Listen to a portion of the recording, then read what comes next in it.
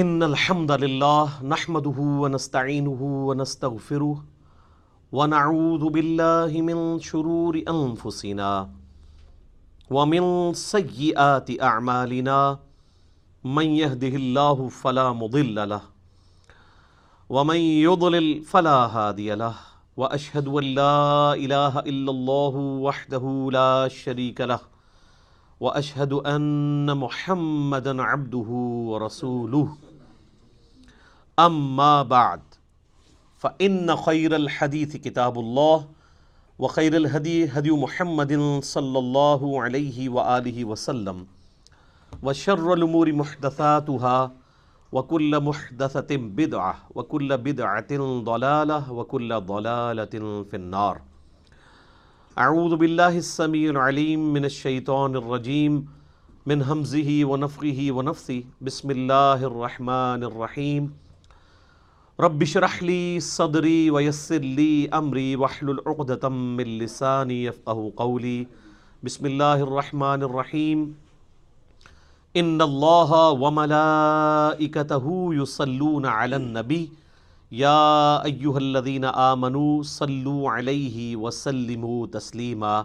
اللهم صل على محمد وعلى آل محمد كما صليت على إبراهيم وعلى آل إبراهيم إنك حميد مجيد. اللهم بارك على محمد وعلى آل محمد كما باركت على إبراهيم وعلى آل إبراهيم إنك حميد مجيد. ربنا آتنا في الدنيا حسنة وفي الآخرة حسنة وقنا عذاب النار. ربنا آتنا من لدنك رحمة وهيئ لنا من أمرنا رشدا.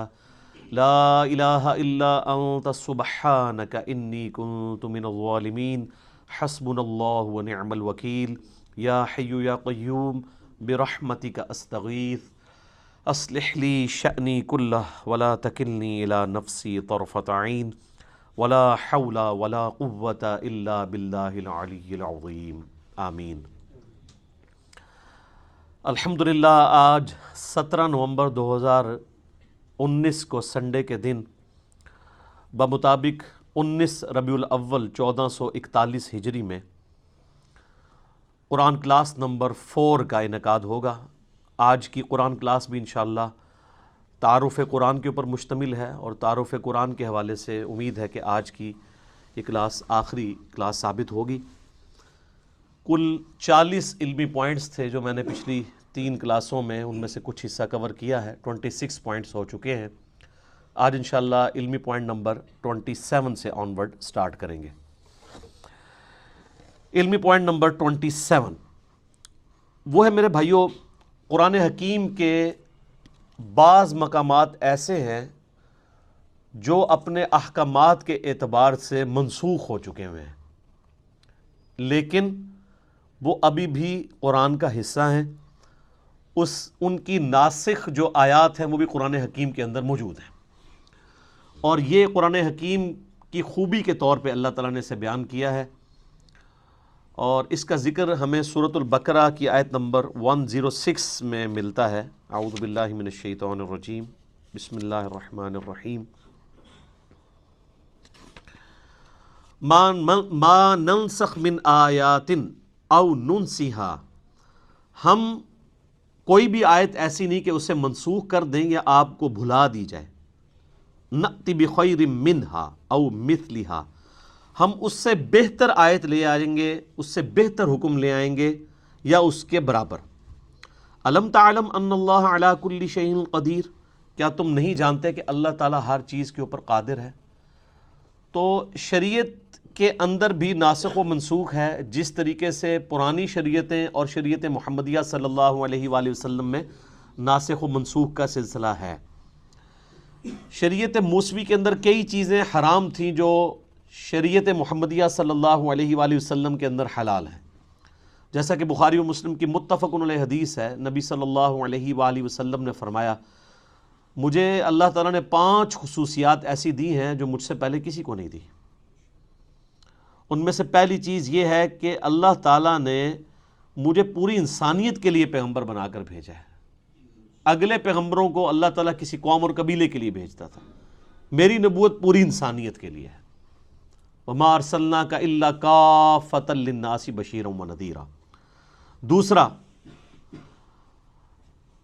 اگلی امتوں کے اندر نماز کے لیے اسپیسیفائڈ جگہ ہوا کرتی تھی، جبکہ اللہ تعالیٰ نے میری امت کے لیے یہ آسانی دی ہے کہ پوری زمین کو سجدہ گاہ بنا دیا ہے.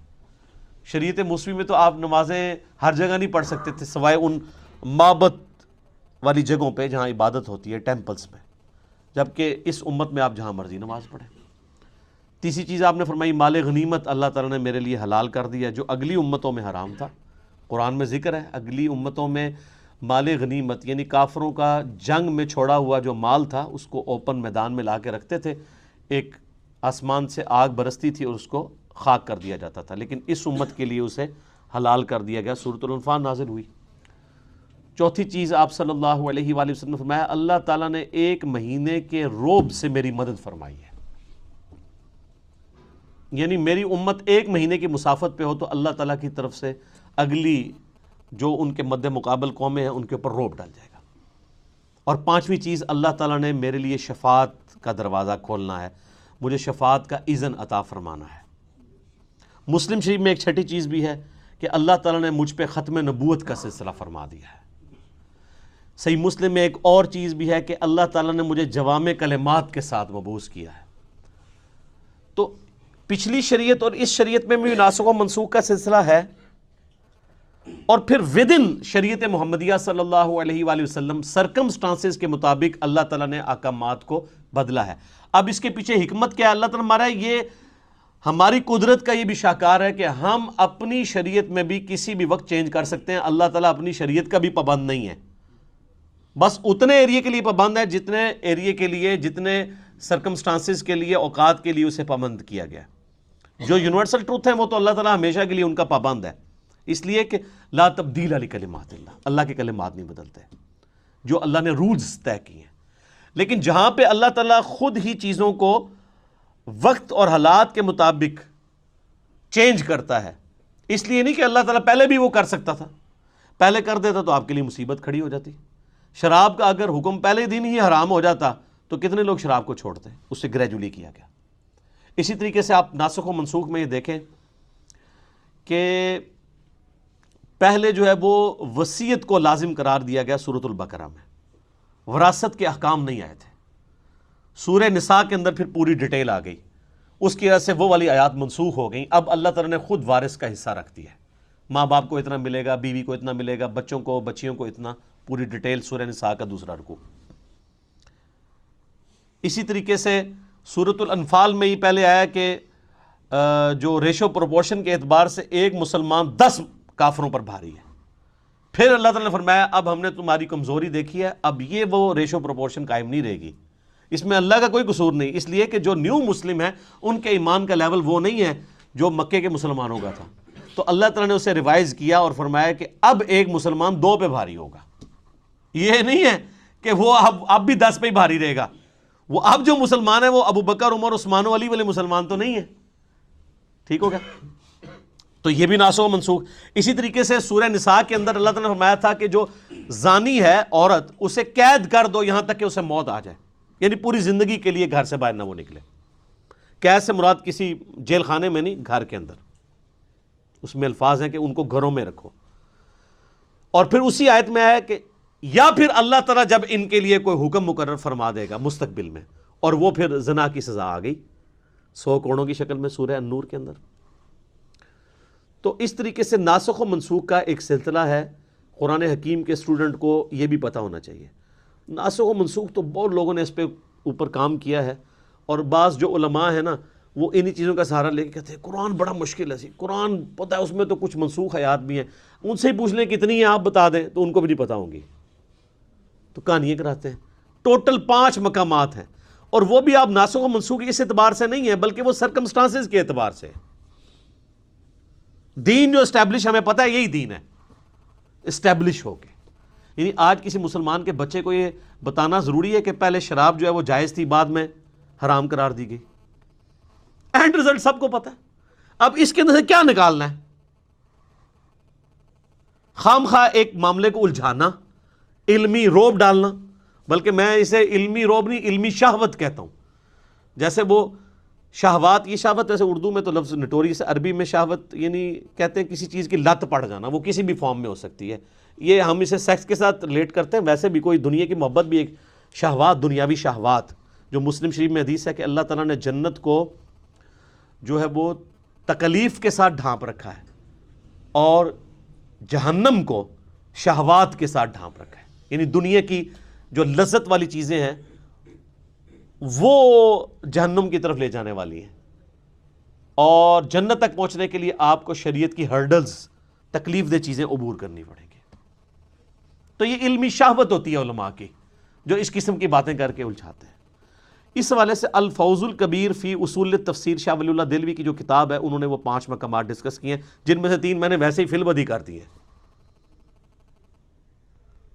تو یہ چیز بھی اس حوالے سے کلیئر ہونی چاہیے. علمی پوائنٹ نمبر 28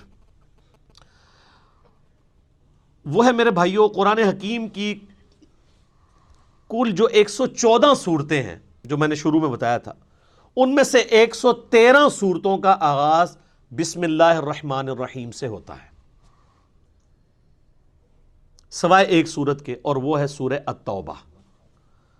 اس کے آغاز میں بسم اللہ نہیں ہے، لیکن اوورآل پورے قرآن میں 114 بسم اللہ پوری ہیں، کیونکہ سورہ نمل کے اندر آغاز میں بھی بسم اللہ آتی ہے، اور سورہ نمل میں ایز اے آیت بھی آتی ہے، انہ من سلیمان وانہ بسم اللہ الرحمن الرحیم. جو ملکہ بلقیس کے پاس خط آتا ہے تو وہ کہتی ہے یہ کوئی معزز خط ہے اور یہ سلیمان کی جانب سے ہے، اور اس کا آغاز ہے بسم اللہ الرحمن الرحیم سے. تو وہ بسم اللہ اگر آپ جوڑ لیں تو 114 صورتیں ہیں قرآن کی، اور بسم اللہ بھی 114 ہی ہیں، لیکن 113 دفعہ صورتوں کے آغاز میں، اور ایک جو ہے وہ صورت بغیر بسم اللہ کے ہے، وہ سورہ التوبہ ہے، اور اس کی کمپنسیشن بھی سورہ نمل میں ایز اے آیت بھی ہے. سورہ توبہ کے سٹارٹ میں بسم اللہ نہ آنے کی کئی ایک حکمتیں لوگوں نے بیان کی ہیں. سب سے جو مضبوط رائے ہے وہ یہ ہے، چونکہ اس صورت میں اللہ تعالیٰ کے غضب کا کوڑا برسا مشرکین عرب کے اوپر، کیونکہ اس کا آغاز ہی بڑا جارحانہ ہے. برات، اعلان برات ہے، اللہ تعالیٰ نے بیزاری کا اظہار کر دیا اور اس کے رسول نے ان کافروں سے. یعنی وہ 23 سالہ جو دعوت کا دور تھا، جس میں دعوت، تبلیغ، دعوت، اور اچانک اب 23 سال کے بعد اللہ تعالیٰ کہہ رہے جی اب کوئی ذمہ داری نہیں ہے، 4 مہینے کا ٹائم ہے، یا تو یہ اسلام قبول کریں گے یا عرب کی سرزمین چھوڑ کے چلے جائیں گے، اور اگر عرب میں رہیں گے تو قتل کیے جائیں گے. عذاب استیصال ان کے اوپر آئے گا، کیونکہ اگلے نبیوں کے منکرین پہ بھی تو عذاب آتا تھا نا. قوم نوح پہ عذاب آیا نا سیلاب کی شکل میں، قوم لوط پر پتھروں کی شکل میں، قوم فرعون کو سمندر میں ڈبویا گیا. تو ہمارے نبی کے انکار کرنے پر بھی کافروں پر عذاب آنا تھا. 23 سال چھٹی دی کھلی. اس دفعہ سورہ توبہ میں آیا کہ اب عذاب کی یہ شکل ہوگی کہ مسلمانوں کی تلواریں ان پہ مسلط کی جائیں گی. اور سورہ توبہ کی آیت ہے 14 نمبر، اللہ تعالیٰ ماتا ہے مسلمانوں اللہ تعالیٰ انہیں عذاب دے گا تمہاری تلواروں سے. تو نبی علیہ السلام کی کیس میں عذاب استیصال بجائے چنگھاڑ اور آسمان سے پتھر برسنے یا سمندر میں غرق کرنے کی بجائے تلوار کے ذریعے کافروں پر مسلط ہوا، جس کی پہلی قسط جو ہے وہ غزوہ بدر کی شکل میں آئی، اور آخری قسط جو ہے وہ مشرکین عرب پہ غزوہ حنین کی شکل میں آئی. تو یہ نبی علیہ السلام کی خصوصیت ہے. میرا اس پہ بھی لیکچر ہے، مسئلہ 85، قرآن اور قتال ہمارے نبی علیہ السلام کی 2 خصوصیات. ہمارے نبی علیہ السلام کا معجزہ بھی اگلے انبیاء سے مختلف ہے، یعنی وہ حصی معجزہ نہیں ہے دعوی نبوت والا، بلکہ قرآن ہے. اور عذاب استیصال بھی مختلف ہے، اللہ کی طرف سے نہیں ہے بلکہ قتال اور تلوار کے ذریعے مسلط ہوا. تو چونکہ اس کا ذکر تھا، اور یہی آج کل کافر بھی کوٹ کرتا ہے کہ قرآن میں یہ دھمکی لکھی ہے. وہ دھمکی وہ ان لوگوں کے لیے، آج کے کافروں کے لیے نہیں ہے، وہ اللہ کا عذاب ہے ان پر کہ 23 سال کے بعد اب اسلام نہیں قبول کیا. تو وہ اللہ کا کرنا ہوا کہ اسلام قبول ہی کر لیے سب نے. اللہ تعالیٰ نے ان کے دل اسلام کے لیے کھول دیے. وقتی طور پہ تو ڈر کے کیا تو لقان ہے، اور اللہ نے بعد میں ایمان بھی پھر استقامت دے دی لوگوں کو. تو اس لیے سورہ توبہ میں چونکہ اللہ تعالیٰ کی جلالی صفت ڈومیننٹ ہے، غزوہ تبوک کے اعتبار سے ایون صحابہ کرام پہ بھی بڑی یعنی سخت گرفت کی گئی ہے ان صحابہ کے اوپر جنہوں نے سستی دکھائی. تو اس لیے اس کا آغاز بغیر بسم اللہ کے، اللہ کی رحمان اور رحیم کی صفت کے بغیر ہے.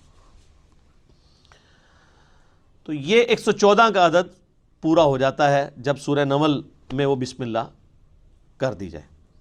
علمی پوائنٹ نمبر 29 وہ ہے میرے بھائیوں، قرآن حکیم میں آیات کتنی ہیں؟ ایسے پبلک میں تو مشہور ہے جی 6666، اے بھی جھوٹ رہا ہے، کہتے گنیاں جے، کبھی گنی کسی نے کہ قرآن حکیم میں 6666 آیات ہے بھی ہیں کہ نہیں؟ قرآن حکیم میں اگر بسم اللہ الرحمن الرحیم سورت کے شروع میں جو آتا ہے اس کو چھوڑ دیا جائے اور صرف سورتوں میں آنے والی آیات کو جمع کیا جائے تو قرآن حکیم میں کل آیات کی تعداد ہے 6236، اور اگر بسم اللہ کو بھی شامل کر لیا جائے ایز اے آیت تو ظاہر ہے قرآن حکیم میں 113 جگہ بسم اللہ بھی ہے سورتوں کے آغاز میں۔ وہ جو 114ویں مرتبہ ہے وہ تو سورت کے اندر ہے نا، وہ ویسے ہی ٹوٹل میں شمار ہوئی ہوئی ہے، 113 اس میں ایڈ کریں تو 6349 6349 ہے، اور بغیر بسم اللہ کے کریں تو 6236 آیات۔ یہ 6666 پتہ نہیں کس نے مشہور کر دی ہوئی ہے۔ وہ کورسز میں بھی ایون آپ کے جو اسلامیات پڑھائی جاتی ہے اس میں بھی یہ لکھا ہوا ہے، تو جو اسلامیات کے ٹیچر ہیں ان کو کہے کہ یار یہ کوئی مشکل کام تو نہیں ہے، میرے نا 1-1.5 گھنٹے کی پریکٹس ہے، آپ سورتوں کے شروع میں لکھا ہوتا ہے سورت کے اندر کتنی آیات ہیں وہ جمع کر کے دیکھ لیں، تو آپ حیران ہوں گے کہ آپ کو وہ باتیں بھی جن کے بارے میں آپ کو گمان بھی نہیں تھا کہ یہ تو کم از کم ٹھیک بتائی ہوں گی وہ بھی غلط بتائی ہوئی ہیں۔ تو ہم پھر رونا کیوں نہ روئیں؟ کوئی صحیح گل دسی ہے تو انہوں نے قرآن کی آیات تک بھی صحیح نہیں بتائیں کہ کل آیات کتنی ہے، 6236 ہیں اگر بسم اللہ کو حصہ نہ مانا جائے سورت کا۔ اچھا قرآن کا حصہ ہے بسم اللہ، یعنی سورہ فاتحہ سے پہلے جو بسم اللہ ہے یہ لکھی جاتی ہے، مصحف کا حصہ ہے، اس میں اختلاف ہے کہ یہ پہلی آیت ہے یا یہ آیت کے بغیر ہے، لیکن اس پہ کوئی اختلاف نہیں ہے کہ بسم اللہ قرآن کا حصہ ہے کہ نہیں۔ 113 کی 13 بسم اللہ قرآن کا حصہ ہے، لیکن ایز اے آیت ہیں یا نہیں ہے اس کے بارے میں اختلاف ہے، اور اس اختلاف سے کوئی فرق نہیں پڑتا۔ اس کی وجہ یہ کہ مصحف تو پھر بھی بسم اللہ سے سٹارٹ ہوتا ہے اور والناس پہ ختم ہوتا ہے۔ ایون کوئی ایسے مقامات بھی قرآن حکیم میں ہیں جہاں پہ کوئی اکا دکا شاذ اقوال ملتے ہیں کہ یہ جو آیت ہے یہ ایک آیت نہیں، یہ 2 آیات ہیں، تو کوئی فرق نہیں پڑتا، اسے کوئی 2 بھی گن لے، مصحف میں جو کچھ لکھا ہے وہ تو اپنی جگہ موجود ہے نا، اس میں کوئی تبدیلی نہیں ہے۔ علمی پوائنٹ نمبر 30 نمبر، قرآن حکیم میں صورتیں عموماً جوڑوں کی شکل میں ہیں، اور یہ اللہ تعالیٰ کی سنت ہے۔ سورہ الذاریات میں ہے کہ اللہ تعالیٰ نے مخلوقات کو جوڑوں کی شکل میں پیدا کیا۔ جوڑا جو ہوتا ہے نا وہ آپ کو پتہ ہے ایک دوسرے کا ریسیپروکل ہوتا ہے، مرد ہے عورت ہے، میل فیمیل، لیکن یہ دونوں چیزیں مل کے ایک مشترکہ مقصد کو اچیو کرتے ہیں۔ جیسے مرد اور عورت دونوں کے ملاپ سے اللہ تعالیٰ نے اولاد کا سلسلہ شروع کیا۔ یہی جینڈرز والا ایشو جو ہے وہ جانوروں میں بھی ہے، ایون نباتات کے اندر بھی ہے، تو دونوں ایک دوسرے کے بغیر امپرفیکٹ ہیں، دونوں مل کے پرفیکٹ ہوتے ہیں۔ اس طرح قرآن حکیم میں بھی صورتیں جوڑوں کی شکل میں مل کے ایک پرفیکٹ مقصد کو اچیو کرتی ہیں، جس کی آپ کو سب سے موٹی مثال سورۃ الفلق اور سورۃ الناس ہے۔ یہ بھی جوڑا ہے۔ سورۃ الفلق ان شیاطین کے حملوں کو ڈیل کرتی ہے جو باہر سے حملہ آور ہوتے ہیں، جادو کی شکل میں، حسد کی شکل میں۔ آپ دیکھ لیں، قل اعوذ برب الفلق من شر ما خلق، ہر اس چیز کے شر سے تیری پناہ میں آتا ہوں جو تو نے پیدا کی ہے۔ ومن شر النفاثات فی العقد ومن شر حاسد اذا حسد، پھونکے مارنے والی جو جادوگرنی ہیں ان کے شر سے، اور حسد کرنے والے کے حسد سے۔ حسد کرنے سے یہ نہیں ہوتا کہ کسی کو کوئی نقصان پہنچاتا ہے، مراد یہ کہ وہ فزیکلی پھر اس حسد کا شکار ہو کے آپ کو نقصان نہ پہنچائے۔ لیکن سورۃ الناس جو ہے وہ اندر سے حملہ آور ہونے والی چیزیں، جو داخلی چیزیں ہیں، انٹرنل چیزیں، یہ ایکسٹرنل چیزیں، خارجی چیزیں، اور وہ انٹرنل۔ قل اعوذ برب الناس ملک الناس الہ الناس من شر الوسواس الخناس الذی یوسوس فی صدور الناس من الجنۃ والناس۔ سورۃ البقرہ سورہ ال عمران بھی جوڑا ہے۔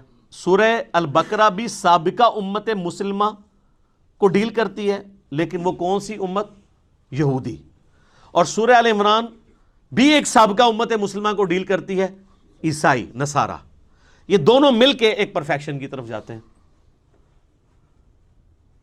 سورہ النجم اور سورۃ القمر یہ بھی جوڑا ہے، چاند اور تارہ، چاند تارہ ویسے بھی جوڑا ہے، آپ کے وہ جھنڈے پہ بھی ہے نا۔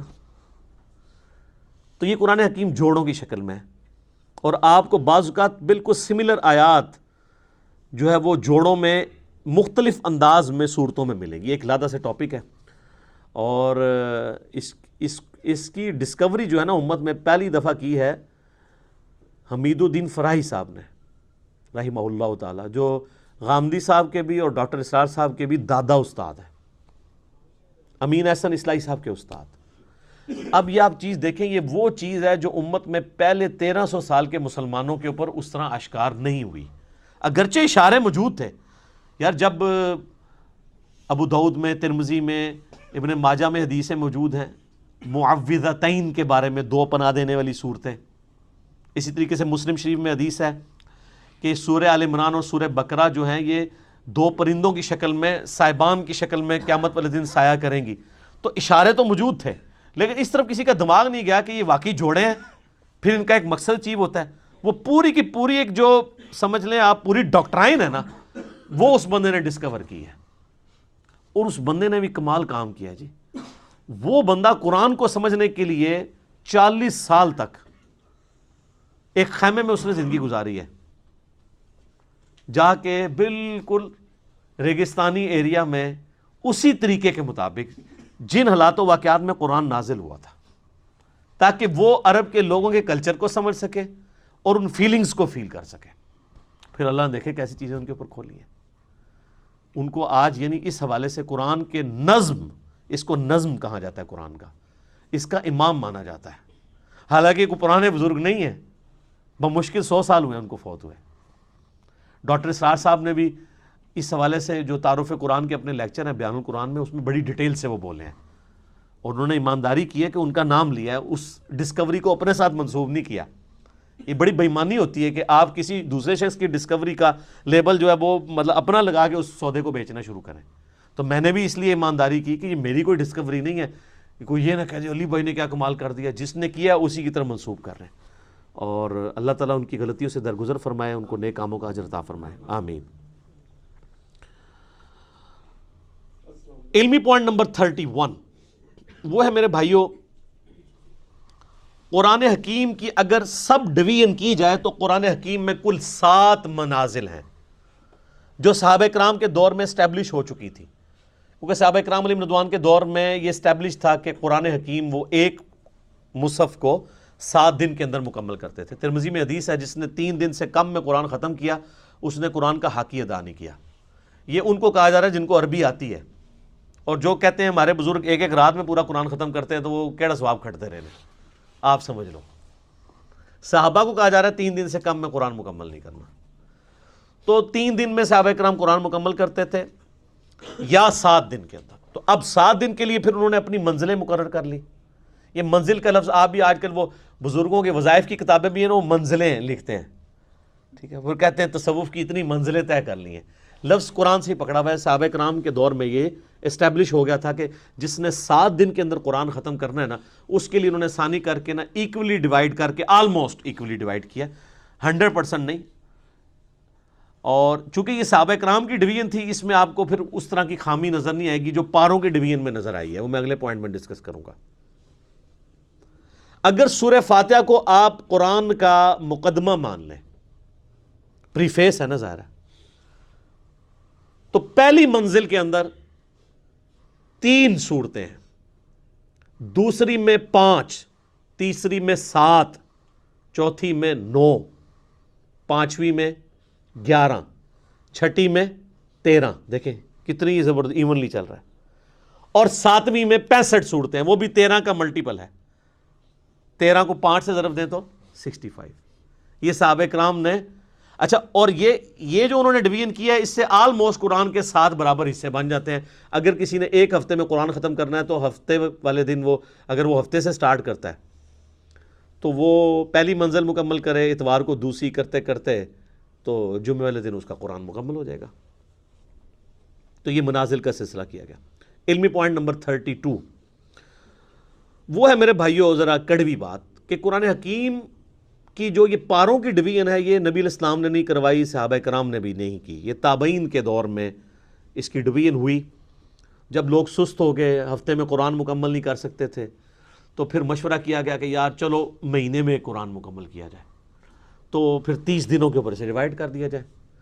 تو میرے خیال ہے کوئی پڑھا لکھا انہوں نے بندہ بٹھایا، انہیں جناب اینج کر کے نا قرآن حکیم کھولیا، اینج کیتا اور صفحے گننے شروع کیے، اور قرآن پاک کے 30 پارے بنا کے سائڈ پہ ہو گیا۔ اور وہ بنائے کیا، وہ آج تک ہماری مصیبت ہمارے گلے میں فٹ ہے۔ اس کا سب سے بڑا آپ جو بلنڈر دیکھیں ان پاروں میں، چونکہ یہ قرآن و حدیث سے نہیں ہے تو ظاہر ہے انسان تو پھر غلطی کرے گا۔ تو اب مجھے اندازہ لگائیں جو یہ کہتے ہیں کہ جی شیعہ کہتے ہیں 40 پارے ہیں، وہ پارے تو 30 بھی کوئی نہیں تھے، 40 کہاں سے آنے ہیں؟ یہ بات ہی چلی ہے۔ اگر ان سے پوچھے شیعہ کا قرآن جا کے دیکھا ہے، نہیں۔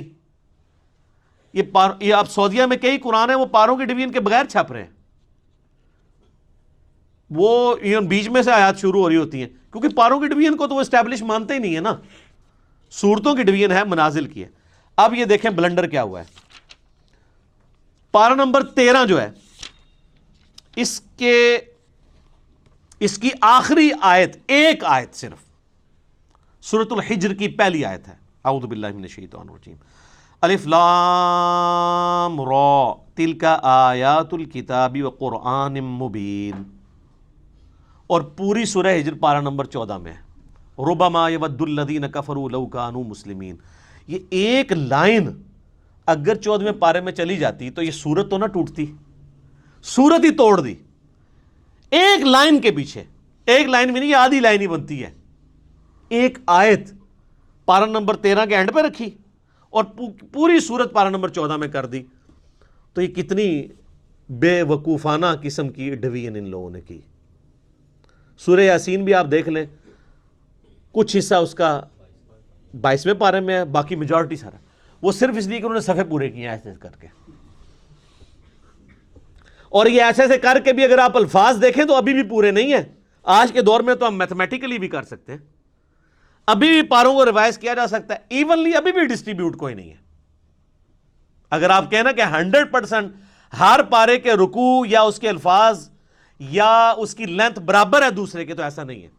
رکوع تو چلے برابر نہیں ہو سکتے، چھوٹے بڑے ہیں، الفاظ تو برابر ہو سکتے ہیں نا، آیات بھی برابر نہیں ہو سکتی، چھوٹی بڑی ہیں، نہیں نظر آئیں گی آپ کو۔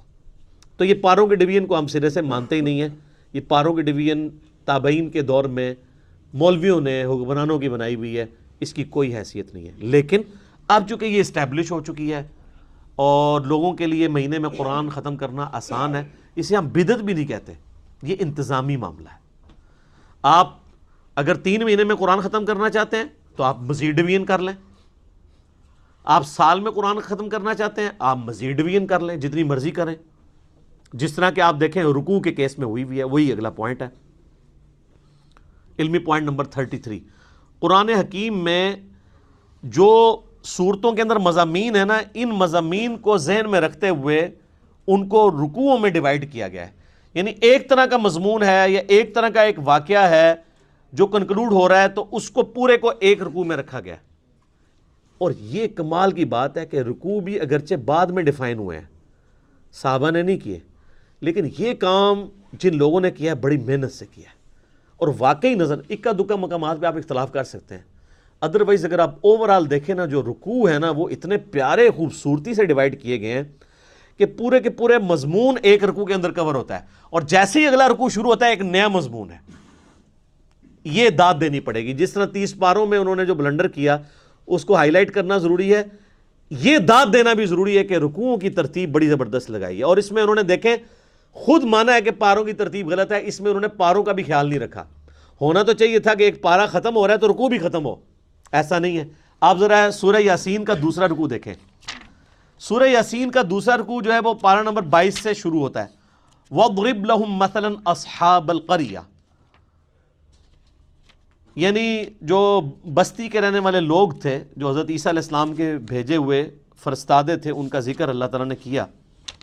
تو اب ان کا ذکر شروع ہوا پارہ نمبر 22 میں آیت نمبر 13 سے، لیکن یہ سورت ختم ہوتی ہے نا یہ جو پارہ ختم ہوتا ہے اتبعوا من لا يسألكم اجرا وهم مهتدون، لیکن یہاں پہ وہ واقعہ مکمل نہیں ہوتا کہ حضرت عیسیٰ نے جو دو اپنے صحابی یا دو پیغمبر سب پیغمبر بھیجے دعوت کے لیے کسی بستی میں، تو ان کے ساتھ ہوا کیا. تو اس لیے رکوع ختم نہیں ہوتا، رکوع آگے بھی چلتا ہے، اس کا دوسرا رکوع وما لی لا اعبد الذی فطرنی والیہ ترجعون. اب پارہ 23 شروع ہو گیا ہے، لیکن رکوع وہی والا چل رہا ہے دوسرا. کرتے کرتے جب تک یہ کنکلوڈ نہیں ہو گیا نا پورا واقعہ، اس وقت تک وہ رکوع ختم نہیں ہوا، جا کے وہ ختم ہوا ہے آیت نمبر 32 میں. تو رکوع میں مضامین کا خیال رکھا گیا، اور پورے قرآن میں ٹوٹل جو رکوع ہیں وہ ہیں 558 558. اور سجدوں کو بھی اسی میں ڈسکس کر لیں. قرآن حکیم میں 15 مقامات ایسے ہیں جن میں سجدے بھی ہیں، وہ آیات سجدہ ہیں. نبی علیہ السلام کی سنت ہے وہاں پہ سجدہ کرنا، واجب نہیں ہے، کیونکہ بخاری میں حدیث موجود ہے کہ نبی علیہ السلام نے کئی دفعہ وہ آیات تلاوت کی اور سجدہ نہیں کیا، اور حضرت عمر نے بھی نہیں کیا. صحیح بخاری میں حضرت عمر نہ کر کے بتاتے تھے کہ ہم اس لیے نہیں کر رہے تاکہ تمہیں پتہ چلے کہ یہ واجب نہیں ہے. جو ہماری بوڑھی عورتیں بیچارے سجدے سنبھال کے بیٹھی ہوتی ہیں، میں انے سجدے کڈنے نے، کیونکہ وہ واجب قرار دے دیا گیا اسے. اگر کوئی نہیں کرتا کوئی، اور اس کے لیے ماتھا ٹیکنا بھی ضروری نہیں ہے. بخاری میں حدیث ہے صحابہ کرام جب سفر میں قرآن پڑھ رہے ہوتے تھے، اونٹ پہ بیٹھے ہوتے تھے، جیسے ہی آیت سجدہ آتی تھی یوں کر دیتے تھے، ٹو باؤ ڈاؤن، بس ایسے جھکا لیا. یہاں پہ بھی جب آیت سجدہ آتی ہیں، 9 سال میں ہم نے قرآن مکمل کیا ہے تو کبھی نیچے اتر کے نہیں کیا، ہمیشہ میں یہیں پہ یوں کرتا ہوں، باقی لوگ بھی بیٹھے بیٹھے کر لیتے ہیں. بس ڈاکٹر صاحب بیچارے اٹھتے تھے، سیٹ سے اٹھتے تھے، نیچے جاتے تھے، ویڈیو کیمرہ روکتے تھے، کیونکہ وہ حنفیت کو فالو کر رہے تھے، اس لیے ان کو پتہ نہیں تھا کہ یہ تو ہے ہی نہیں وہ چیز جس کے اوپر اتنی بڑی مصیبت کھڑی کی گئی ہے، اور اس سے بڑی مصیبت کہ جی وضو ہونا بھی ضروری ہے. تو اس میں میرا کلپ بھی تھا کہ اب پاکستانی ٹیم کے نکاح ٹوٹ چکے ہیں، کیونکہ حنفیوں کے نزدیک اگر آپ بغیر وضو کے سجدہ کریں گے تو یہ اللہ کی توہین ہے، اور اللہ کی توہین کفر ہے، اور کفر سے نکاح بھی ٹوٹ جائے گا، بیعت بھی ٹوٹ جائے گی. تو فقہ حنفی کے مطابق پاکستانی ٹیم کے جیتنے کے اوپر اور سینچریاں مارنے پہ جتنے وہ سجدہ شکر ہیں وہ سارے بغیر وضو کے ہیں، وہ سب کے نکاح ٹوٹ چکے ہیں. لیکن پریشان نہیں ہونا کہ علمی کتابی ہو جائیں اور بخاری مسلم کو فالو کریں پھر کوئی نہیں ٹوٹیں گے. اب یہ نہ ہو کہ اس مسئلے میں فالو کریں اور باقی نماز جو ہے وہ آپ حنفی طریقے پہ پڑھتے رہیں، نماز بھی کتاب و سنت کے طریقے پہ پڑھیں. تو یہ 15 سجدے ہیں، 14 کے اوپر تو سارے متفق ہیں. میں نے اس کے اوپر پورا ایک لیکچر دیا ہے، مسئلہ نمبر 119 وہ 15 کے 15 سجدے بتائیں کون سے ہیں، پھر ان کے اوپر پوری انٹلیکچوئل ڈسکشن کی ہے 8 حدیث کی روشنی میں. اور اس میں میں نے بتایا تھا کہ سورہ حج کی یہ خصوصیت ہے کہ اس میں 2 سجدے ہیں، ایک بالکل اینڈ پہ جا کے آتا ہے جس کے اوپر نہ قرآن حکیم میں لکھا ہوتا ہے سجدہ، تو لکھا ہوتا ہے ان دا شافعی. ٹھیک ہے، یہ شافعی سجدہ ہے، جیسے سنی درود، شیعہ درود. ٹھیک ہے، ایک سنی بکرا، شیعہ بکرا، سنی مچھلی، شیعہ مچھلی. ہاں، قربانی کے دنوں میں چونکہ شیعہ جو ہے وہ خسی جانور کی قربانی کے قائل نہیں ہے، تو وہ ان کے جو نان خسی جانور ہیں وہ شیعہ منڈی میں بکتے ہیں. اور مچھلی میں بھی اسی طرح ان کا اختلاف ہے کہ جو چھلکوں والی مچھلی ہے وہ کھائی جائے گی، جو بالکل پلین ہوتی ہے وہ نہیں کھائی جائے گی. تو اس طرح قرآن کے سجدے بھی جو ہے نا وہ فرقہ واریت کی نظر ہوئے. تو وہ امام شافعی، ہم پہلے یہ پوچھتے ہیں کہ امام شافعی پہ کو وہی نازل ہوئی تھی؟ امام شافعی سے پہلے جو 200 سال کے مسلمان ہیں ان کے نزدیک سورہ حج کا سجدہ ہے تھا یا نہیں تھا؟ ایک سمپل سوال. امام شافعی تو پیدا ہوئے ہیں 150 ہجری میں، فوت ہوئے ہیں 204 ہجری میں.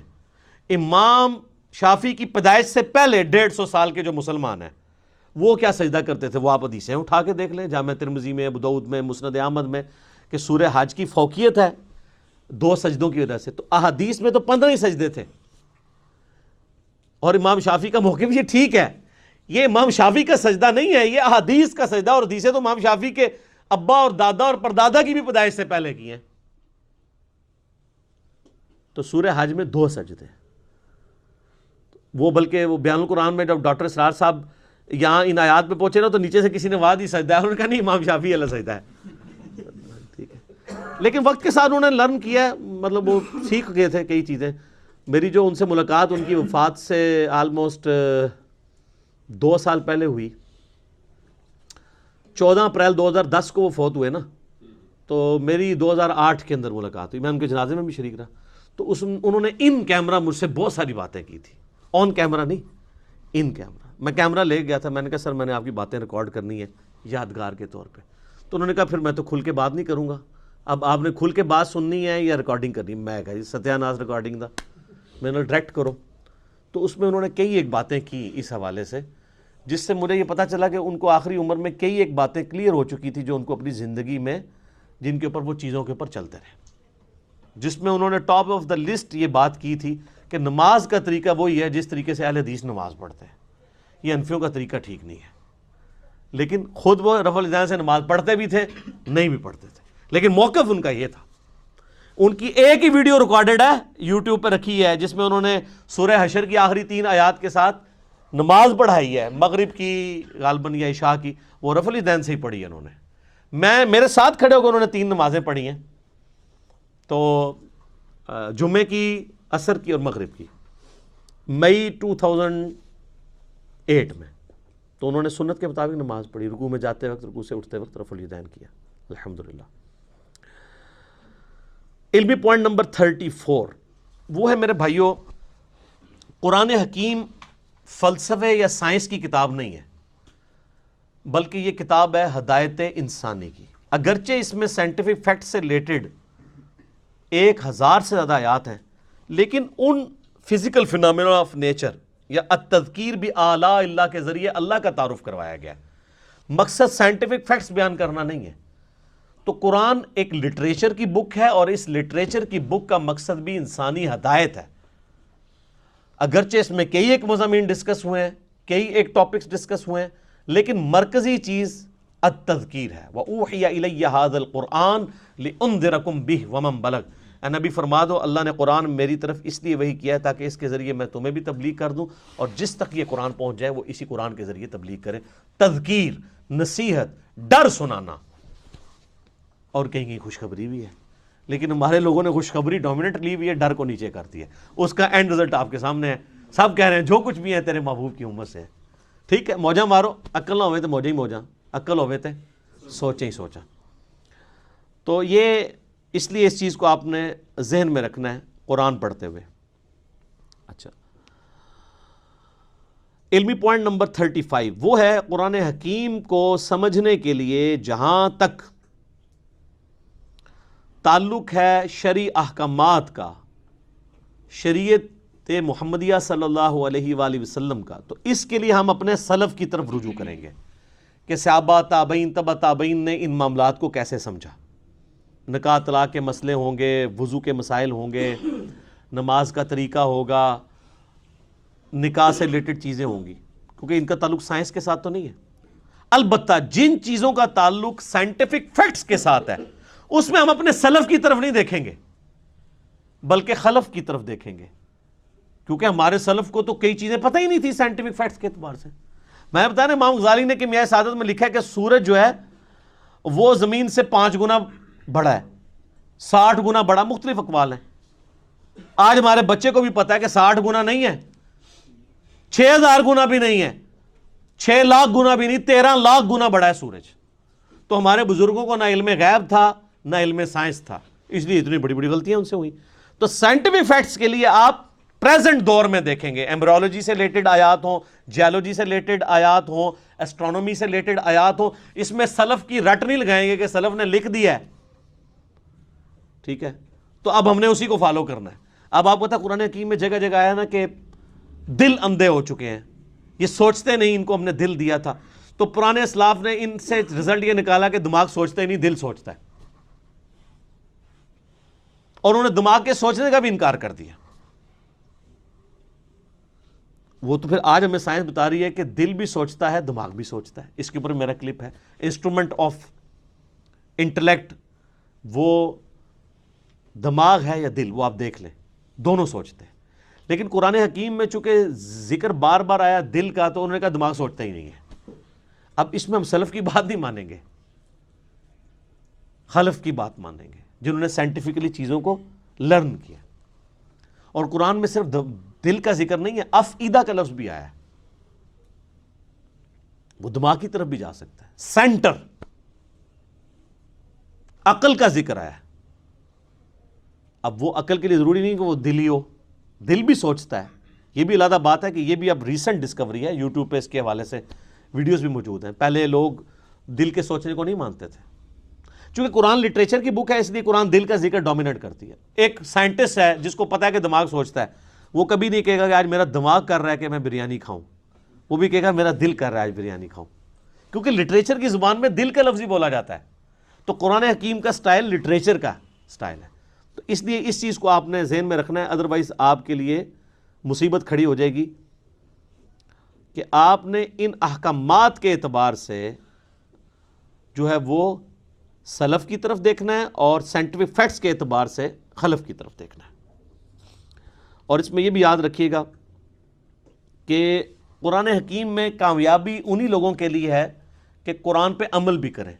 یہ سلف خلف کی بحث میں خالی نہ وہ پڑھے رہیں کہ جی اس آیت کی تشریح یہ ہے, اس کی یہ ہے, اور لوگ یہ وہی چیز ہے جسے میں علمی شہوت کہتا ہوں. یہ علمی شہوت ہے, صرف اس پہ عمل بھی کرنا ہے. عمل کیے بغیر اس کی پریکٹیکل برکات حاصل نہیں ہوگی. صحیح مسلم میں حدیث ہے نا, حضرت عمر کہتے ہیں کہ نبی علیہ السلام فرمایا اللہ تعالیٰ اس کتاب کی وجہ سے قوموں کو عروج دے گا اور قوموں کو زوال بھی دے گا. عروج دیا ہے صحابہ کرام کو, کہاں ان بدوؤں کو اٹھا کے دنیا کا امام بنا دیا, اور وہ رومن اور پرشین امپائر جو ہزاروں سال سے استحصال کر رہی تھی انسانیت کا, اکھاڑ کے رکھتی ہیں ود ان 17 ایئرس. یعنی مسلمانوں کی اگر آپ گراف جو اوپر جانا شروع ہے وہ تو 2 ہجری کے بعد ہے. 2 ہجری میں غزوہ بدر ہے, 3 میں غزوہ احد ہے, 5 میں غزوہ خندق ہے, 6 میں صلح حدیبیہ ہے, 7 میں غزوہ خیبر ہے, 8 میں فتح مکہ ہے, اور 8 ہی میں غزوہ حنین ہے, مشرکین عرب کے خلاف آخری جنگ. 9 میں غزوہ تبوک ہے, رومن امپائر بھی بھاگ گئی نبی علیہ السلام کے روب کی وجہ سے, ورنہ یرموک وہیں پہ ہو جانی تھی. اور اس کے بعد اگلے 3-4 سالوں کے اندر یرموک کے اندر رومن امپائر جزیہ دینے پہ آمادہ ہوگی, جنگ بھی ہار گئی, اور قادسیہ میں اسی سال قادسیہ کے اندر پرشین امپائر ٹوٹ گئی, یہاں تک کہ پوری پرشین امپائر مسلمانوں کے پاس آ گئی. تو یہ صحابہ کرام کو اللہ تعالیٰ نے قرآن کے ذریعے اٹھایا ہے, انہوں نے قرآن پہ عمل بھی کیا ہے. آج بھی جو قرآن پہ عمل کرے گا نا اسی کو قرآن سمجھ آئے گا, ادروائز قرآن اس کو لگے گا یہ تو ایک بے ہنگم سی کتاب ہے, نعوذ باللہ. اور آپ دیکھیں مشرکین عرب کے اندر 2 خامیاں تھیں, اللہ نے وہ کیسی دور کی. نمبر 1 خامی تھی کہ وہ طوائف الملوکی کا شکار تھے, آپس میں لڑتے رہتے تھے. نمبر 2 چٹے ان پڑھ جاہل تھے. اللہ نے یہ 2 خامیاں کیسے دور کی؟ انہیں قرآن کے ذریعے ان کی زبان میں ہی ایسا علم دیا کہ یہودیوں نے عیسائی جو ان کو امی کہتے تھے, ان کی زبانیں بھی ان کے سامنے بند ہو گئیں. جنہوں نے سورۃ المائدہ سورہ نساء پڑھ لی, ان کے سامنے کون پریسٹ بیٹھ سکتا ہے, ان کے ساتھ علمی ڈسکشن کر سکتا ہے. اور دوسری خامی جو طوائف الملوکی تھی, نبی صلی اللہ علیہ وآلہ وسلم کی شکل میں ان کو ایک ایسا لیڈر دیا کہ سارے عرب قبائل ان کے نیچے جمع ہوئے, پھر رومن پرشین امپائر انہیں الٹ ہی دینی تھی نا. اور ان 2 خامیوں کو دور کر کے اللہ نے ان کی 2 خوبیاں یوٹیلائز کر لی. ایک خوبی ان کے اندر یہ تھی کہ جب وہ کسی کو زبان دیتے تھے پھر گردن ہی کٹتی تھی. بیعت کا مطلب تھا کہ اب بس اس کے ساتھ بیعت کر لی, اب جو بھی یہ کہے گا ماننا ہے, چاہے جان بھی دینی پڑے. ابو جہل نے دی ہے نا, کفر کے لیے ہی دی ہے, لیکن زبان پہ قائم رہا ہے, اس کے ماننے والے بھی قائم رہے. یہ تو یہودی تھے جو کمزور ایمان والے تھے نا, ان کو پھر اللہ نے اٹھایا بھی تو نہیں. 10 یہودی بھی مسلمان نہیں ہوئے. اوس اور خزرج نے اسلام قبول کیا ہے نا, عربیوں نے, چٹے ان پڑھوں نے. تو اللہ نے ان کی یہ جو خوبی تھی. اور دوسرا یہ عرب کے لوگ ٹف ماحول کے عادی تھے. رومن اور پرشین امپائر تو اپنے آپ کو سپر پاور کنکلوڈ کر چکے تھے, انہوں نے سوچے نہیں تھا ہمیں کوئی چیلنج بھی کر سکتا ہے. اور یہ عربی روکھی سوکھی کھا کے بھی, کئی دن فاقے کر کے بھی, اونٹوں پہ ریگستانی سفر کر کے بھی, یہ تو عادی تھے ہارٹ آف ماحول کے. ان کی تو کوئی چیز بھی اسٹیک پہ نہیں لگی تھی, نہ ان کے پاس محلات تھے, یہ تو کہیں پہ بھی سو جایا کرتے تھے, ٹھیک ہے, خود بھی پتے کھا کے گزارا کر لیتے تھے. تو ایسے لوگ جن کے لیے دنیا میں کوئی لگژریس لائف نہیں تھی, یہ ان کی بہت بڑی خوبی تھی. تو یہ جب ٹکرائے ہیں تو انہی کا اسلحہ ان سے چھین کے ان کو الٹ کے رکھ دیا انہوں نے. اور پھر ایسی داغ بیٹھی ہے کہ وہ جو شروع کی محنت ہے 1000 سال تک پھر سب دنیا پہ حکمرانی کی ہے نا مسلمانوں نے, سپر پاور رہے ہیں. آج کہتے ہیں جی جناب وہ ہم حکمران تھے پھر کیا ہو گیا. تو جو تھے وہ زمانے میں معزز تھے مسلمان ہو کر, اور تم خار ہوئے تارک قرآن ہو کر. یہ مسلم کی حدیث کا ترجمہ کیا ہے ڈاکٹر اقبال نے جواب شکوہ میں, جو صحیح مسلم میں حدیث ہے اللہ تعالیٰ اس کتاب کی وجہ سے قوموں کو عروج دے گا اور اس کتاب کی وجہ سے قوموں کو زوال دے گا. اسی کو ٹرانسلیٹ کیا. تو یہ بات یاد ہے, اور مجھے ڈاکٹر سرار صاحب کی بات بار بار یاد آتی ہے, انہوں نے تعارف قرآن میں بھی یہ بات کی تھی کہ جو قرآن کی اس دعوت کے اوپر عمل نہیں کرے گا نا, اسے کبھی بھی قرآن کا اتار چڑھاؤ، قرآن کا مزاج سمجھ نہیں آئے گا، کیونکہ آپ ان کیفیتوں سے گزریں گے ہی نہیں۔ قرآن والی کیفیتوں سے آپ کب گزریں گے؟ جب آپ معاشرے سے ٹکرائیں گے۔ قرآن کہہ رہا ہے یہ کرو، معاشرہ کہہ رہا ہے یہ کرو، تو آپ کو معاشرے کی تیکھی باتیں سننی پڑیں گی، اس کی وجہ سے آپ کی تطہیر ہوگی، اللہ کے لیے آپ کو صبر کرنا پڑے گا، ہو سکتا ہے کبھی کبھار گالیاں کھانی پڑیں اور کبھی تک مار تک بھی نوبت آ جائے۔ جب تک یہ نوبت نہیں آئے گی تو وتواصوا بالحق اور وتواصوا بالصبر کیسے آپ کو سمجھ آئے گا؟ میٹھی میٹھی باتیں کرنے سے، میلاد کانفرنسز کرنے سے، محرم کی شیرنی بانٹنے سے، محفل میلاد کرنے سے، محفل قرآن کرنے سے، تلاوت کے محفل قرات کروانے سے اور نعتیہ مقابلے کروانے سے تو کوئی فرق نہیں پڑتا۔ فرق تو اس وقت پڑے گا جب آپ سود کے خلاف بولیں گے، فرق تو اس وقت پڑے گا جب آپ جو ہے ناچ گانے کے خلاف بولیں گے، بے پردگی کے خلاف بولیں گے، بے حیائی کے خلاف بولیں گے، اور آپ یہ کہیں گے کہ بابوں کا دین اور ہے اور کتابوں کا دین اور ہے۔ کتابیں تو یہ بتا رہی تھی، ہمارے بزرگ ہمیں کیا بتا کے گئے ہیں، ہر چیز ہی غلط نکلی ہے۔ آج لوگوں کی داڑھیاں سفید ہو گئی ہیں، وہ کہتے ہیں او یار پوری زندگی کہاں گزار دی، اب پتہ چلا دین یہ تھا۔ یہ ہمیں کیا لوگ دین سکھاتے رہے ہمارے بزرگ بابے؟ تو یہ ساری کی ساری کیفیات، ان تکلیفوں سے جب بندہ گزرے گا پھر وہ کندن بنے گا، اور اس کے لیے قرآن پہ عمل کرنا ضروری ہے۔ ادر قرآن میں آپ کے لیے کوئی ہدایت نہیں ہے، یہ بھی ایک لٹریچر کی کتاب ہے، جس طرح باقی سٹوری بک ہیں، آپ پڑھ کے سائڈ پہ ہو جائیں۔ جب یہ وہ کتاب ہے جو آپ پہ اثر اس وقت چھوڑے گی، آپ کو اللہ تک اس وقت پہنچائے گی جب آپ اس کتاب پہ عمل کریں گے۔ وہی بڑا مشکل کام ہے، کتاب پہ عمل کرنا تو میرے بھائی یہ تو پولیس رات پہ چلنے کے مترادف ہے۔ پولیس راہ سے تو ایک دفعہ گزرنا پڑنا ہے، اس کتاب پہ عمل کرنے والے کو تو روزانہ پولیس راہ سے گزرنا پڑتا ہے۔ کبھی معاشرہ آڑے آتا ہے، کبھی ماں باپ آڑے آتے ہیں، کبھی بیوی بچے آڑے آتے ہیں، کبھی دنیاوی منفعت آڑے آتی ہے، کبھی ایک پورا سسٹم، آپ بالکل اس میں اکیلا اپنے آپ کو فیل کرتے ہیں۔ اب ہمارے بھائی جب یعنی قرآن و سنت پہ عمل کرتے ہیں، وہ کہتے ہیں کہ ہمیں لگتا ہے معاشرے سے کٹ کے، تو میں کہتا ہوں یار شکر ادا کرو، انگلی کٹا کے شہیدوں میں شامل ہو گئے، اب صحابہ کرام کو یاد کرو، اہل بیت کو یاد کرو، جن کو غزوہ بدر میں اس لیول پہ آنا پڑا کہ ایک طرف باپ کھڑا ہے تو دوسری طرف بیٹا کھڑا ہوا ہے۔ آپ پہ یہ نوبت تو نہیں آئی کہ اللہ نے آپ کو یہ آزمایا ہو کہ آپ مسلمانوں کی طرف سے اپنے باپ کو مارنے کے لیے غزوہ بدر میں اتر آؤ، تو تم تو اس قابل ہی نہیں تھے۔ ویسے تم لاکھ کہتے رہو کہ تیرے ہوتے جنم لیا ہوتا، کچھ بھی نہیں سی ہونا رفا دن، پھر بھی نہیں سی تو شروع کرنا، ٹھیک ہے، تیرے ہوتے جنم لیا ہوتا، لازم کہتے رہو، آپ کوئی فرق نہیں پڑتا۔ سر وہ بڑا مشکل وقت تھا، بڑی تکلیف دہ چیزیں تھیں اس کے اندر۔ سیدنا حذیفہ ابن یمان کی حدیث میں بار بار یاد کرتا ہوں، اس کو آپ پلے باندھ لیں، صحیح مسلم میں جہاد والے چیپٹر میں۔ ان کے پاس کچھ لوگ آتے ہیں اور کہتے ہیں حضرت کتنے خوش نصیب ہیں آپ، رسول اللہ کی صحبت کی صلی اللہ علیہ وآلہ وسلم، آپ کی زیارت کی، کاش ہم بھی آپ کا زمانہ پاتے ہیں، حضور کے ساتھ مل کے جہاد کرتے، ٹھیک ہے۔ جس طرح آج کل لوگ کہتے ہیں کبھی تیرے تلووں سے لپٹ جاتا، کبھی کچھ کرتا، وہ جو حسن نثار صاحب نے پوری ایک نعت لکھی ہوئی ہے۔ باقی حسن نثار صاحب کا جو کردار ہے وہ آپ سب لوگوں کے سامنے ہے، مجھے اس کو ہائی لائٹ کرنے کی ضرورت نہیں ہے۔ وہ جو نعت لکھ رہے ہیں وہ ان کے اپنے اوپر نظر آ رہی ہے، وہ خود فیصلہ کر لیں۔ نعت لکھنا بہت آسان ہے، یہ ہے وہ جو دین بہت آسان ہے، اس پہ چلنا مشکل ہے۔ تو صحیح مسلم کے الفاظ ہیں، حذیفہ ابن یمان کہتے ہیں یہ اتنا آسان کام نہیں، اتنے بڑے بڑے دعوے نہ کرو، نعتہ نہ لکھو، آج دے دوران ایڈی مشکل نعتہ نہ لکھو۔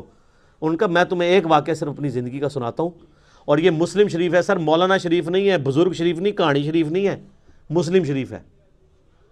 حذیفہ نام لکھیں آپ، حذیفہ لکھیں اور خندق لکھیں، یہ دو لفظ لکھیں، اسلام 360 میں کھل جائے گا۔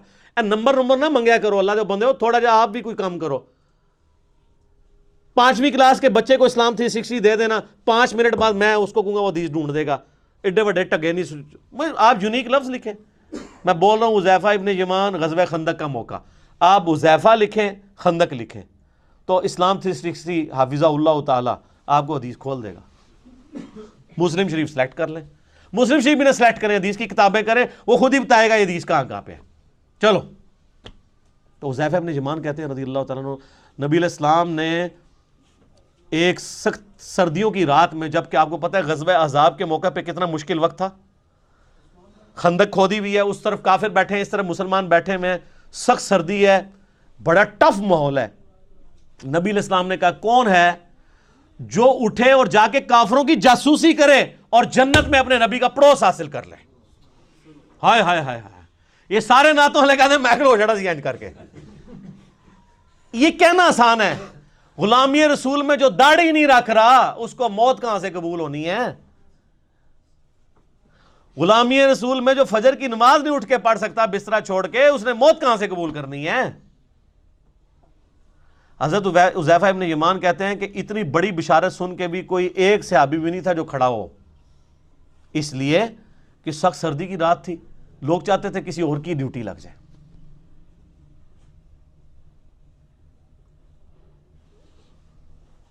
اب کیا ہوا؟ نبی علیہ السلام نے دوسری دفعہ فرمایا, کون ہے جو رات کے وقت جا کے کافروں کی جاسوسی کرے اور جنت میں اپنے نبی کا پڑوس حاصل کر لے؟ کائنات میں سب سے بڑی کوئی چیز یہی ہو سکتی ہے نا. اس سے بڑی صرف ایک چیز ہے کہ اللہ تعالیٰ کسی کو پیغمبر بنا دے. پیغمبر بننے کے بعد اگر دوسرے نمبر پہ کوئی فضیلت ہے تو جنت میں ہمیشہ کا پڑوس پیغمبروں کا. یہی ہے نا, یہی ہم اللہ سے مانگتے ہیں کہ اللہ تعالیٰ ہمیں بقیہ غرقت میں مدفن اور جنت الفردوس میں اپنے محبوب صلی اللہ علیہ وآلہ وسلم کا پڑوس عطا فرمائے, آمین. حضرت حذیفہ کہتے ہیں دوسری بار بھی کوئی نہیں کھڑا ہوا, تیسری دفعہ بھی کوئی نہیں کھڑا ہوا, چوتھی دفعہ نبی علیہ السلام فرمایا حذیفہ.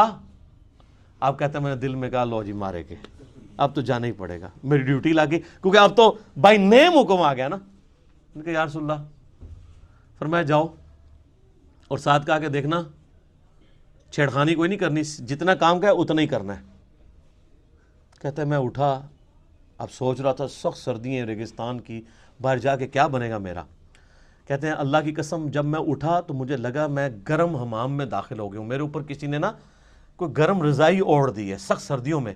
اور کہتے ہیں میں اسی طرح باہر گیا پھرتا رہا, ٹھنڈ ختم ہی ہو گئی. اور کہتے ہیں میں نے دیکھا کافر رات کے وقت بیٹھ کے اپنے وہ جو تیر ہیں ان کی جو نوکیں ہیں ان کو تیز کر رہے ہیں, کوئی برچھیوں کو تیز کر رہا ہے. اور کہتے ہیں میں نے ابو سفیان کو بھی دیکھا, اور میں ایک تیر چلاتا اس کا کام تمام کر سکتا تھا رات کے وقت, وہ میرے نشانے پہ تھا, اس کو تو نظر بھی نہیں آ رہا تھا کہ میں اس کے پاس پہنچ چکا ہوں. لیکن پھر مجھے نبی علیہ السلام کی نصیحت یاد آئی کہ دیکھیں کوئی کام نواں نہ کھول نہیں ہوتے پنڈورا باکس, تو مجھے حضور کی بات یاد آئی تو میں پھر پیچھے ہو گیا. یعنی میں اس لیول کو کراس نہیں کیا, ایفیشنسی جھاڑنے کی کوشش نہیں کی, حتیٰ کہ میں نے سب کچھ گنا کتنے لوگ ہیں یہ کر کے واپس آیا. کہتے ہیں جیسے ہی میں نبی علیہ السلام کی مجلس میں داخل ہوا تو وہ جو گرم حمام والا اثر تھا ختم ہو گیا اور مجھے سخت ٹھنڈ لگنا شروع ہو گئی. تو نبی علیہ السلام نے اپنی مبارک چادر میرے اوپر اڑا دی. یہ یعنی معجزہ ظاہر ہوا نبی علیہ السلام کا, یہ صحیح مسلم میں. لیکن اس میں سبحان اللہ کے ساتھ بہت چیزیں جو ہے استغفر اللہ اور انا للہ بھی یعنی جڑی ہوئی ہیں. وہ جو انور مقصود صاحب نے وہ کالم لکھا ہے نا کہ تبدیلی کا سفر ایاک نعبد و ایاک نستعین سے شروع ہوا, ان اللہ مع الصابرین سے ہوتا ہوا انا للہ و انا الیہ راجعون پہ ختم ہوا. تو یہ آپ کا سفر بھی یہ صرف سبحان اللہ تک نہ رہے میرے بھائی, بہت تلخ چیزیں اس کے ساتھ جڑی ہوئی ہیں. کہ دعوے کرنا بہت آسان ہے, پریکٹیکلی دین کے اوپر چلنا بہت مشکل کام ہے. تو قرآن حکیم سے ہدایت ان لوگوں کے لیے ہے کہ جو قرآن کو فالو کریں گے. صرف مطلب دعوے کر لینے سے کچھ بھی نہیں ہونا. تو یہ اس پوائنٹ میں ڈسکس کرنا ضروری تھا. باقی پریکٹیکلی اگر آپ نے نبی علیہ السلام کی انقلابی دعوت کو ویڈیو کی شکل میں دیکھنا ہو تو قطر والوں نے 30 اقساط کے اوپر ایک ڈرامہ سیریل بنائی ہے عمر سیریز کے نام سے, جو انگلش میں تو سب ٹائٹل کے ساتھ آ چکی ہے اور اردو میں بھی اب انڈینز نے ڈبنگ کر دی ہے اس کی. ہمارے واٹس ایپ گروپ میں رابطہ کریں, چونکہ یوٹیوب کے اوپر وہ کاپی رائٹس کا ایشو ہے, وہ اپلوڈ نہیں ہو سکتی. فیس بک کے اوپر ہمارے بھائیوں نے اپلوڈ کی ہوئی ہے, منگوا بھی سکتے ہیں. اور اوریجنلی تو وہ عربی میں بنی ہے اور اس کا ٹیسٹ بھی عربی کے اندر ہے, تو اس میں آپ کو عربیوں کی عادتوں کا بھی پتہ چلے گا. انہوں نے پیورلی عرب کا کلچر فلمایا ہے کہ عرب کے لوگ آپس میں کس طرح گفتگو کرتے ہیں. یہاں آپ نے وہ کلچر دیکھنا ہے, پٹھانوں کو دیکھیں, سیم آلموسٹ وہی ریزیمبلنس آپ کو نظر آئے گی. وہ آپس میں بات کرتے ہوئے لگتا ہے لڑ رہے ہوتے ہیں, عربی بھی اسی طرح ہی لڑ رہے ہوتے ہیں گفتگو کر عام نارمل انداز میں بھی. پھر بات بات پہ محاورے بڑے سخت قسم, وہی ہے تیری ماں مر جائے. تو یہ وہ محاورے جو صحابہ کرام بھی استعمال کر لیتے تھے, اس لیے کہ وہ عرب کلچر کا حصہ تھے. یہ جو تارجوی صاحب جن صحابہ اور اہل بیت کا تعارف کرواتے ہیں نا, یہ نبی علیہ السلام کے صحابہ اور اہل بیت اس طرح کے نہیں تھے. یہ ماڈرن اردو لینگویج کہ صحابہ اور تابعین اور تبع تابعین بنتے ہیں. عرب کا کلچر بالکل ڈیفرنٹ تھا. وہ بڑے ذرا ان کے مزاج میں ریگستانی ماحول کے تھے نا, تو وہ ان کے مزاج میں سختی موجود تھی گفتگو کرنے پہ. تو وہ میٹھی میٹھی باتیں کر کے, تو میرے بھائی رومن اور پرشین امپائر تو نہیں تھی انہوں نے الٹنی نا. یہ میٹھی باتوں سے الٹی جاتی ہے. جو بدماش صدیوں سے بیٹھے ہوئے ہیں ان کو اکاڑنے کے لیے ان کو آپ محفل نعت میں ان کو جھموائیں گے یا ان کو شیرنی دیں گے تو وہ اپنی مجلس چھوڑ کے چلے جائیں گے. نہیں, یہ تلوار جو اللہ تعالیٰ نے صحابہ کی مسلط کی رومن اور پرشین امپائر پہ, تاکہ ان کو اکھاڑ کے ایک نئے دور کا آغاز کیا جائے. اسی پہ وہ وحید الدین خان صاحب کی کتاب ہے نا, اسلام دور جدید کا خالق ہے. یہ آج جو فریڈم آف ایکسپریشن آپ کو نظر آ رہی ہے, یہ اسلام کی برکت سے ہے. اسلام سے پہلے تو بادشاہ کا دین ہی رعایا کا دین ہوتا تھا. اگر کوئی نہیں قبول کرتا تھا پرسیکیوشن ہوتی تھی. رومن امپائر کو دیکھنے ہزاروں عیسائیوں کو انہوں نے قتل کیا ہے. لیکن جب کانسٹنٹائن ٹون نے خود عیسائیت قبول کر لی, پوری رومن امپائر عیسائی ہو گئی. نبی الاسلام جب آئے اس وقت یہ عیسائی اسٹیٹ تھی, بن چکی ہوئی تھی, لیکن اس سے پہلے تو نہیں تھی. لیکن یہ اسلام نے آزادی دی کہ نہیں, بادشاہ کوئی بھی ہے, آپ کو حق ہے کہ آپ اپنا دین رکھ سکتے ہیں. اور یہ برکت ہے جو آج آپ اویل کر رہے ہیں کہ ٹرمپ جو ہے ایک متعصب قسم کا یہودی نما عیسائی ہے, لیکن اس کے سامنے بھی جب قرآن تلاوت کیا جاتا ہے خاموشی سے سنتا ہے. امریکہ کے اندر آپ جا کے اسٹریٹ دعوت دیں, لوگ سنیں گے. نماز پڑھیں آپ کے ساتھ, لوگ سیلفیاں بھی بنوائیں گے, برا نہیں سمجھیں گے. لیکن فرعون کے سامنے جادوگروں نے جب ذرا سی بات کی تھی, اس نے کہا میں لٹکا دوں گا تمہیں.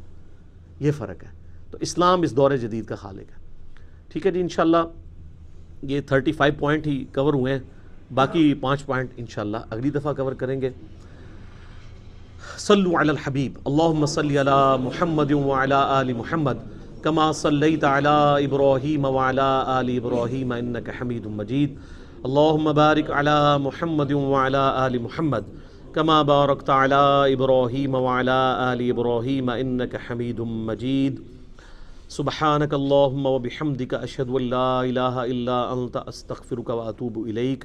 اللہ تعالیٰ سے دعا ہے جو حق بات میں نے کہی ہمارے دلوں میں راسخ فرمائے. اگر جذبات میں میرے منہ سے کوئی غلط بات نکل گئی, اللہ تعالیٰ ہمارے دلوں سے ہی معاف کر دے. ہمیں کتاب و سنت کی تعلیمات پر عمل کر کے دوسرے بھائیوں تک پہنچانے کی توفیق عطا فرمائے. وما علینا الا البلاغ المبین. جزاکم اللہ خیر.